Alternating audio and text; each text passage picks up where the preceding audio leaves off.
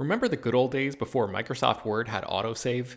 You'd type up some important document and then your computer would freeze and you'd lose hours of work just because you forgot to hit save? Well, that's what it's like going online without ExpressVPN. Every time you're connected to an unencrypted network, whether it's in an airport, a hotel, a cafe, or anywhere, your online data is not secure. Any person on that same network who knows what they're doing can gain access to your personal data. Bank logins, credit card details, passwords, all the stuff you don't want people seeing.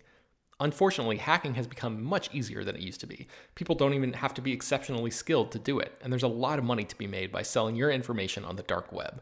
ExpressVPN stops hackers from stealing your data by creating a secure, encrypted tunnel between your device and the internet. It's incredibly easy to use. Once the app is running, you literally click one button to get protected. And it works on your phone, laptop, tablet, and more, so you can stay protected on the go. I've been using ExpressVPN for a little while now, and I can rest easy knowing my info is safe and secure. I've heard horror stories of people who've been hacked, and it sounds like a massive pain to try to get any resolution in the aftermath, so I am not interested in finding out what that process is like. Secure your online data today by visiting expressvpn.com/film. That's expressvpn.com//film. And you can get an extra 3 months free. expressvpn.com//film. Hello, everyone, and welcome to Slash Film Daily for Friday, October 22nd, 2021. On today's episode, we're going to discuss the latest film and TV news. This is Slash Film editorial director Peter Sciretta, and joining me on today's podcast is Slash Film senior writer Ben Pearson. Hey, what's going on? Not much. We have a shorter episode for you today, but I think there's some interesting things to talk about. Let's start off with the light one of this bunch. The original Nightmare on Elm Street house is for sale. Now, I used to live in West Hollywood, a couple blocks from this house. This house is in like this historic neighborhood that's really expensive to live in. I lived, a few blocks south of that, where it was, $1,000 a month for rent, which probably double now.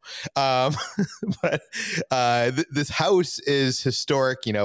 People make the pilgrimage here to LA. Horror fans love to go to the house and take photos. And during Halloween, traditionally they would put like a silhouette of Freddy Krueger up in like one of the windows. So it's kind of like a fun thing to see, but now it's for sale. So if you are a horror movie junkie who wants to live in the Nightmare on Elm Street house, you're going to need some money because it's $3.25 million. The house is actually owned by the director of Seeking a Friend at the End of the World, Lorraine Scafaria. And she bought it in 2013 for $2.1 million. So, wow, she's almost doubling her money there. That's pretty good. But Ben, I wanted to ask you, would you, price aside, okay? Yeah. Because I know none of us are in the ballpark of how much we have in our bank accounts to buy the Nightmare on Elm Street house. So, price aside, it does look like a nice house. Like it would be a cool, like as like the reason why Hollywood shoots in that area all the time is because it doesn't look like a lot of LA. It actually has, a front yard and it's very nice. Would you be at all creeped out by living in a house, which is where, Freddy Krueger stalked, that whole thing was based? I would be a lot more creeped out about living in a house where actual murder took place, which I would venture to say that there are a lot of those places in Los Angeles, and I probably lived in some of them in my many years there. There's the idea of living in a house. Is there a website where you can look that up? Because I don't think I've ever looked that up in any of the places I've lived. Man, that would be I don't scary. know. Yeah, that's a good question. I was just looking this up when you were mentioning West Hollywood. I was like, oh, when I first moved to LA in 2009, I used to live in West Hollywood, and I looked it up, and I used to live like 6 minutes away, like a mile and a half away from this Nightmare on Elm Street house. So it was pretty close back in the day. But No, I mean, I wouldn't have any philosophical problem with living in a house where a horror movie was filmed because I know it's fake, but there would be something maybe a little bit eerie about knowing for sure that somebody was actually killed in your living space, even if it was 100 years before or whatever. So you don't care if there was fake demons and fake deaths. It's the real deaths that get you. Yeah, exactly. Yeah. The interesting thing, I don't, I could be wrong here, but I'm pretty sure that the movie didn't actually film inside the real house. It was just used for the exteriors. I could be wrong. My dog is coughing up hairballs in the background, so I apologize. But I don't think it was used like the interiors were used. And even if they were, if you look at this listing, it's been completely changed. It's like very modern on the inside, Mm-hmm. It's traditional on the outside, modern on the inside. One of the interesting stories to come out of this is the homeowner is actually been in a 7-year relationship with Bo Burnham. So that special that hit Netflix over the pandemic a few months ago, Inside, was actually filmed. Well, actually, the headlines say it was filmed in the Nightmare on Elm Street house, but I'm guessing it was filmed in the guest house out back. I think so. I think there's a moment at the very end of the special.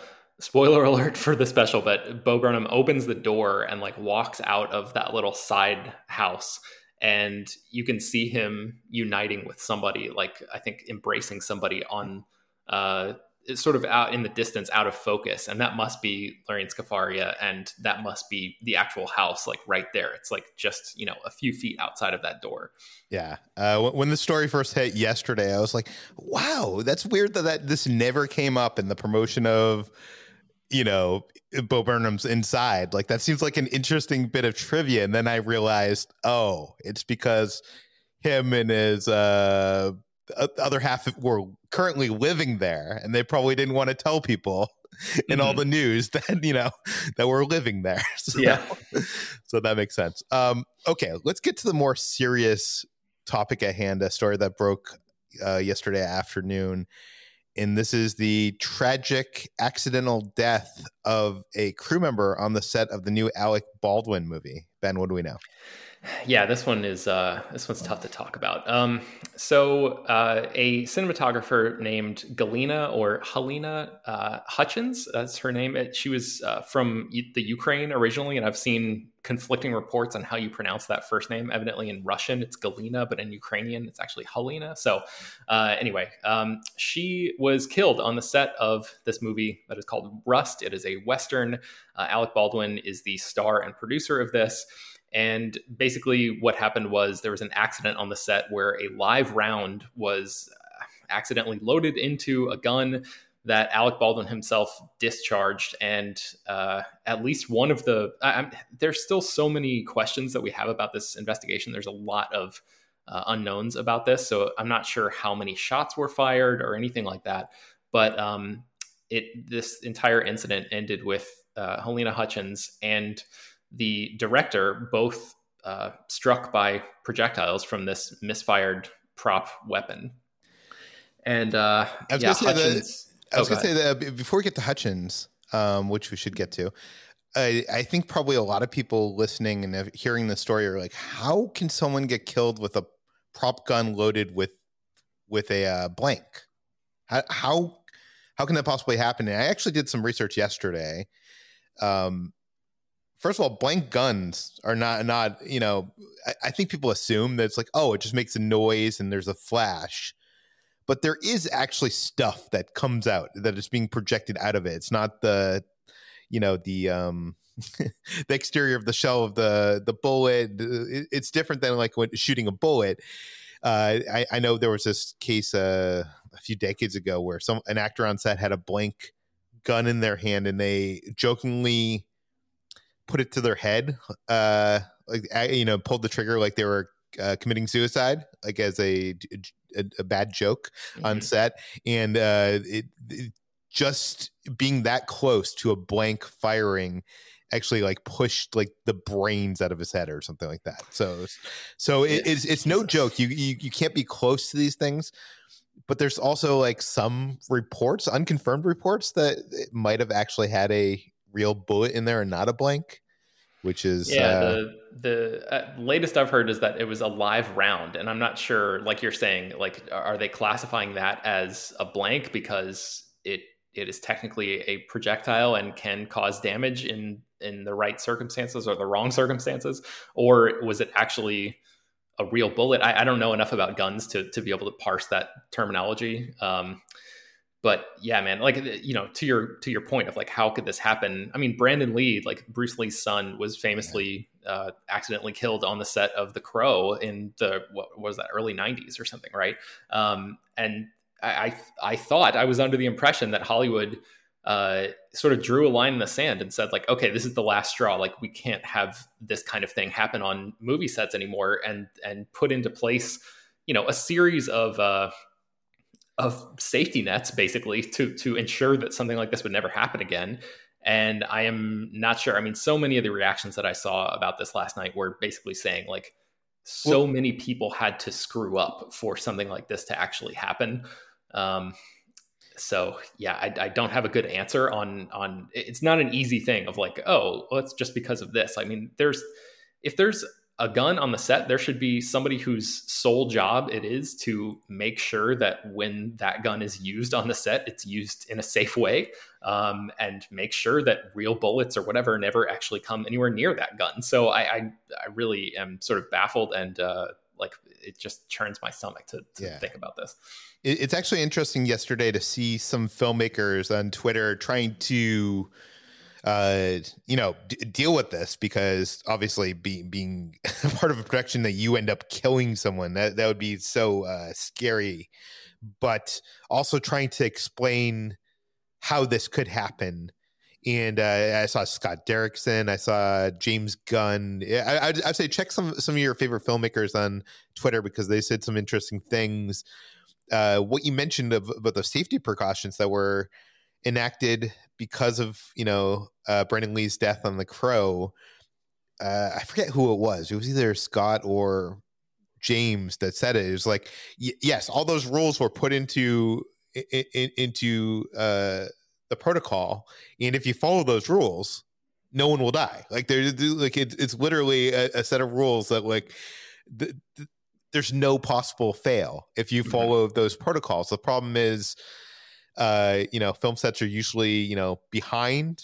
they're usually rushing, and sometimes people don't follow those rules. I know there was an update from IndieWire, and of course this is unsubstantiated, but in IATSE local, by the way, when I did that episode last week, people told me that, oh, you don't have to say out all the letters. It's IATSE. So an IATSE local, this is the union that was threatening to strike against Hollywood for many things, including one of the things was safety concerns of, like, when these productions are under the gun, they sometimes do not follow all the safety concerns. But this IndieWire article IndieWire site got an email sent to them from that local union that said the gun used in the scene contained a live round, as you said, and the production's prop master was not a member of the local 44. So they hired non-union. So anyways, we don't know exactly how it happened. I'm sure it'll come out in the coming days, but it's tragic. Can you tell us about who was affected? Yeah, so Joel Souza is the director of this movie called Rust. He was hit and injured. He was taken to the hospital and ultimately released. So he evidently is doing okay. And then, unfortunately, Helena Hutchins was the one who was killed here. And you might recognize her work. She's 42 years old. She has done a bunch of stuff in, like, the indie horror space. I think probably her most prominent credit so far has been the movie Arch Enemy that came out last year that stars Joe Manganiello. It's this really, really interesting sort of low budget, like, superhero kind of movie where it's like I'll read you the log line from IMDb. Max Fist claims to be a hero from another dimension who fell through time and space to Earth, where he has no powers. No one believes his stories except for a local teen named Hamster. And Manganiello stars as this guy who's essentially like a drunk, and he claims to be this superhero from another dimension. And the whole movie is like, is this guy just completely out of his mind, or is he for real here? What's going on? And it's all, there's like low level thieves and a criminal underworld, and the movie is lit and shot really, really spectacularly. I think that's one of the best things about it. So it's a tragedy that anybody would die on set, but I think a lot of people especially in like the indie horror community, and people who are in the low budget film community, and people like that who sort of band together to get things done and make things look great on screen for really, really small amounts of money. They know the sacrifices that these crew members undertake to sort of make these movies look much more expensive than they actually are. And I think losing one of their own like this is especially gutting. Yeah. How is Alec Baldwin responding to this? Because he's even unknowingly, he's the guy that pulled the trigger. Yeah. In this, like, it was a rehearsal, or were they filming? Yeah, I've seen conflicting reports about that, but I think the most recent thing that I saw said that it was either in the middle of a rehearsal or they were filming a scene like where he was supposed to be, I don't know, but pointing a gun at another actor or something. I'm not exactly sure. Maybe he was supposed to be pointing the gun at the camera, and that's how both the director and the cinematographer were in the line of fire. That's one of the things that I've been sort of scratching my head about. Like, I'm going to need more updates on that to understand exactly how this happened. But Baldwin, only a couple hours ago, took to Twitter and issued an update on this. And he said, "There are no words to convey my shock and sadness regarding the tragic accident that took the life of Halyna Hutchins, a wife, mother, and deeply admired colleague of ours. I'm fully cooperating with the police investigation to address how this tragedy occurred. And I'm in touch with her husband, offering my support to him and his family. My heart is broken for her husband, their son, and all who knew and loved Halyna." So, this is still an active police investigation. That the cops showed up at the set and questioned Baldwin yesterday. They probably questioned several other people as well. It sounds like maybe that's part of the reason why we don't know too many details, is because they're trying to keep somewhat of a lid on this until they can figure out exactly what happened. And so rampant speculation doesn't overtake the narrative too much. I mean, it's already taking over our narrative. So, but we'll keep you updated on, what is found from this investigation. But lastly, I wanted to get into an email we got in our mailbag. You can send emails to us at peter@slashfilm.com. And we got this email from Michael O. from Nashville, Tennessee. And he writes in, "Hey, Peter, big fan of the podcast. I was kind of shocked yesterday that you guys didn't cover what I thought was the biggest story coming out of the Eternals premiere. And no, I'm not talking about the spoiler. I'm talking about the ones who spoiled. I couldn't believe that some reporters were openly talking about the events of the post-credit scene from the movie. Is this allowed? Based on your lack of comment, I have to assume there's either some journalistic loyalty, or maybe this is more normal than I would expect. Will there be any consequences for the spoilers? Does that hurt his job, or am I overblowing everything? I don't know what to think, but I'm still frustrated, and I'm hoping you guys can break this down for me." Okay, well, for those of you who don't know what Michael is talking about, and there will be no spoilers discussed in this episode, so don't worry. After the Eternals world premiere, a reporter left the premiere, and usually we're allowed to give our reactions. And one of the I heard two reporters spoiled something that happens in the post-credit scene of this Marvel movie. One of them is from one of the biggest outlets on the internet, Variety. It's one of the trade papers. So this isn't like, I saw some people complaining about the spoiler, and then there was replies, and they were like, they shouldn't allow these fanboy sites to go in. And it's like, it wasn't even the fanboy site. It was the biggest trade paper out there. Do you know what I mean? Mm-hmm. And Ben, I know you didn't read the spoiler. You don't know what the spoiler is, and that's probably better for this discussion. But you have gone to screenings like this, and you know what the protocol is. So I guess let's answer Michael's question. Well, first of all, before we get to the question, I just want to say that we have no loyalty to any other reporters who are going to do something. Oh, right. The reason why we didn't cover is usually I don't know. We kind of make the decision early on in Slash Film not to cover stuff like that because it brings more attention to it. In the early days, we would cover like when, a big movie leaked onto one of the torrent sites. And then it was like, who is this helping? This is just helping more people find the torrent or more people find the spoiler in this instance. Do you know what I mean? Like, so it's like not worth our time to point it out. And then maybe people be putting in the comments or in the replies on Twitter what the spoiler is. So that's why we don't actually, real quick, just to butt in and completely interrupt you, Peter. I noticed that yesterday, I think we wrote an article because Dune was pirated, like right around the time. It was either yesterday or the day before. And that's, I think, an exception to what you're talking about because it's on HBO. It's on HBO, but also like the situation in Hollywood is so fluid right now because of the pandemic and how all these studios have been essentially pivoting to streaming to some degree or another, and whether or not piracy is actually going to affect the continued, business plan kind of thing. So there are slightly different circumstances in an instance like that than what you're talking about, where like years ago, oh, this movie just got pirated, that kind of thing. Yes. So. And by the way, I did not recall that we reported that yesterday, but I was just trying to give an example of something like this. It's like sometimes you don't want to bring to spotlight a situation because then it just makes things worse for everybody. And I think the Dune situation is obviously more topical because of what's happening with the pandemic and Hollywood and VOD and all that stuff. Anyways, okay, let's break this down. Let's try to answer these questions. So when you're invited to a world premiere or a movie screening, are you allowed to walk out of the movie and tweet about the post-credits scene? I mean, they typically have an introduction that like somebody from the studio will come up and say like, hey, thanks for coming, do us a favor. Like we invited you here, do us a favor, do us a solid, like just don't do this. Like don't tweet spoilers because we're trying to preserve surprises for people. When you write your reviews, please take that into consideration. When you write your Twitter reactions, please take that into consideration.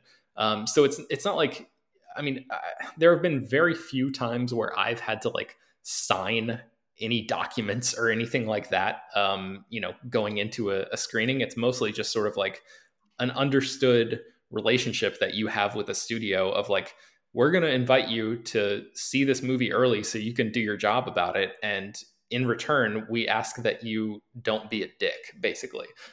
So, I can tell you specifically for the screening, I got invited to this world premiere, and this is what was emailed to me from Disney is in order to give audiences around the world the opportunity to enjoy our movies to the fullest and allow them to discover any surprises and plot twists, we respectfully ask that you as press refrain from revealing spoilers and detailed story points in your coverage, including on social media.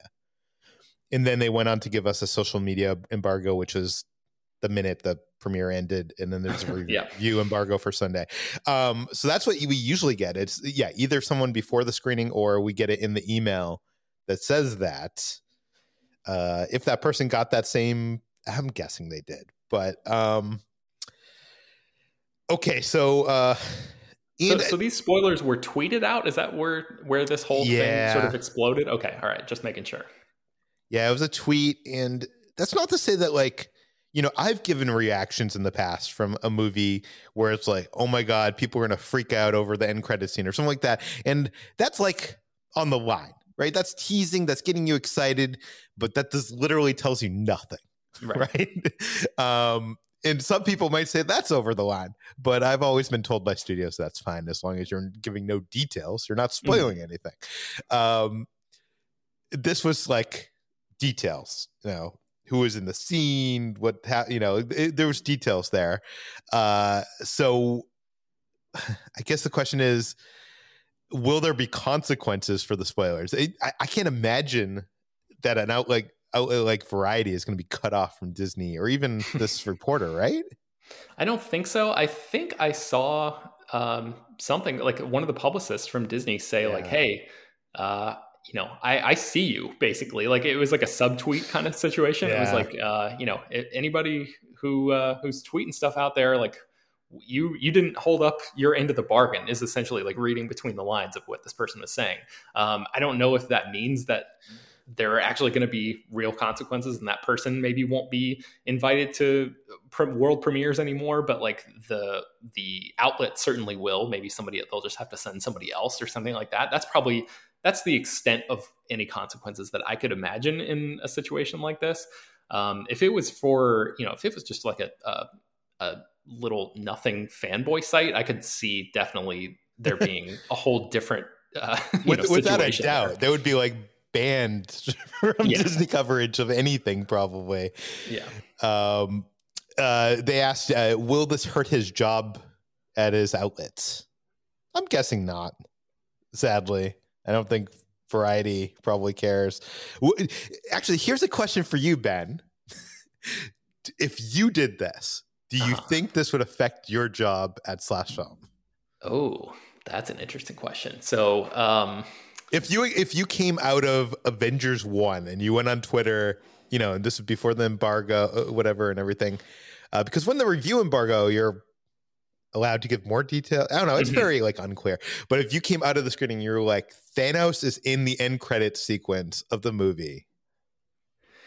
Oh my God. Yeah. And it blew up into like a big hubbub on social media. Yeah. What would you have done, Peter? Like, you were running the show back then. So I don't know. I mean, I feel like I would have been sidelined. I would have been put on the bench for a little while. I probably wouldn't have lost my job, but I think maybe I would have just been like, all right, well, you're not covering anything in person for a while. So you just like stay on the news desk and we'll send somebody who can, behave themselves out to real events. So I don't know if I'm not privy to the inner workings of Variety, but yeah. So, for Michael to wonder if he's overblowing this thing, I think it's a reasonable question to ask, because there should be some line here, and it's very clear what that line is, and this person definitely crossed it, or these people definitely crossed it. But as we've seen in many sectors of American life over the past several years, Peter, lines seem to be made to be crossed, and there are very rarely consequences these days. Yeah, sadly that is the case. And you know what? I don't know. At the end of the day, I'm not going to try to stick up for anybody spoiling a movie. But I think if you have accidentally read this spoiler and you go into the movie, it's not going to affect your enjoyment of the movie. I honestly believe that. I feel like if you're going to like this movie, you're going to like this movie. If you're not going to like this movie, you're not going to like this movie. The spoiler is not something that like the entire movie, rests on. It doesn't hinge on. Good. So. I don't know. Are you overblowing it? I don't know. I certainly wouldn't want spoilers out there. That's not something we like to put out into this world. When a movie comes out, we will do, the day it comes out, we'll have like an ending explained, which is kind of a place to like explain things. Because I remember being in the theater when Thanos came in the end credits of Avengers 1. Half the theater was like, wait, who? And half the comic book nerds were all jumping up and down. Yeah, because I remember I don't think they said his name, and I feel like I remember thinking, oh, is that Galactus? Like, what's going on? Because I was not a big and I'm still not a big Marvel Comics reader, but I had seen the Fantastic Four movies and like knew sort of what Galactus was supposed to look like instead of the cloud that he appeared as in Rise of the Silver Surfer. So I was like, oh, is that Galactus? What's going on? Obviously it was not. So, but yeah, like that would be a good thing where I probably went home and looked that up. So that's the kind of service that we're trying to provide at Slash Film on days when movies open, and we'll have, breakdowns of the post-credit scenes and things like that, a bunch of different coverage from a bunch of different angles to try to answer those questions that people might have. Yeah, I know some people are like, why can't you wait till Monday to post that stuff? But like, the thing is, you don't see the movie on Monday. You see the movie on Thursday night at this first screening, and those people want to know, who is Thanos? How does this affect the future of the Marvel Cinematic Universe? They want to know all that stuff. We try to keep all that stuff out of the title, out of the thumbnail, out of out of everything above the jump, so no one's going to be spoiled. But that's how we treat things. I know others, like in their reviews, I know some critics that it's a review of the movie is a review of the movie, and they can talk openly about the end of the movie. How do you feel about that? I kind of feel like that's what we should be doing, really, because like you said, a review is a review. You should be able to talk about the whole thing. I mean, I think we handle it pretty well because we have a review that goes up when review embargoes break and when people are allowed to post reviews. And then like the Monday or so after, we do spoiler reviews, and those can really dig into some of those things. So I feel like we have like a good system in place. If I was writing a review, I don't know, like I as a viewer hate spoilers. I love to go into stuff as much as possible, but I feel like reviews are things that you yeah, I was gonna say you wouldn't even read a review then at that point, yeah, because you don't want to know anything. Personally, like, yeah, I almost never read reviews before seeing something because I just want to experience the thing. And then when you have that knowledge, you can go and compare your experience to some other journalist or whatever, and like maybe learn something and get a different perspective on. And at that point, like all the gloves are off, so you can talk about anything. So yeah, it's a tough line, but I think Slash Film has a good system in place for hopefully being able to provide everybody with kind of what they need at the right time. I agree with that. I think reviews are kind of sometimes at odds with themselves because on one edge of the table, they need to function as a recommendation engine. They're helping recommend that if someone sees a movie or should not see a movie. But then on the other edge of you need a place that is analysis and breaking down the stuff. And after you see the movie, you want to kind of get into that discussion and the nitty gritty of it. So I like how we do it, kind of keeping the more spoiler stuff for the spoiler review. Mm-hmm. But Michael, I hope that answered your question. And sadly, I don't think this guy's going to suffer any consequences for this. But I don't know. Maybe I could be wrong. Maybe Disney won't invite that particular writer to world premieres in the future. Maybe they'll be invited to the all media. Yeah, the all media, the dreaded all media. When you're in the movie journalism world, being invited to the last screening, which they call the all media screening, which is like usually like the day before the movie comes out, is like you were in the out. So maybe that's where he's going to end up. So, okay, you can find more of all of our work at slashfilm.com. You can find this podcast on Apple, Google, Overcast, Spotify, all the popular podcast apps. Please feel free to send your feedback, questions, comments, concerns to us at peter@slashfilm.com. And please rate and review this podcast in Apple Podcasts. Tell your friends, spread the word, and we'll see you on Monday.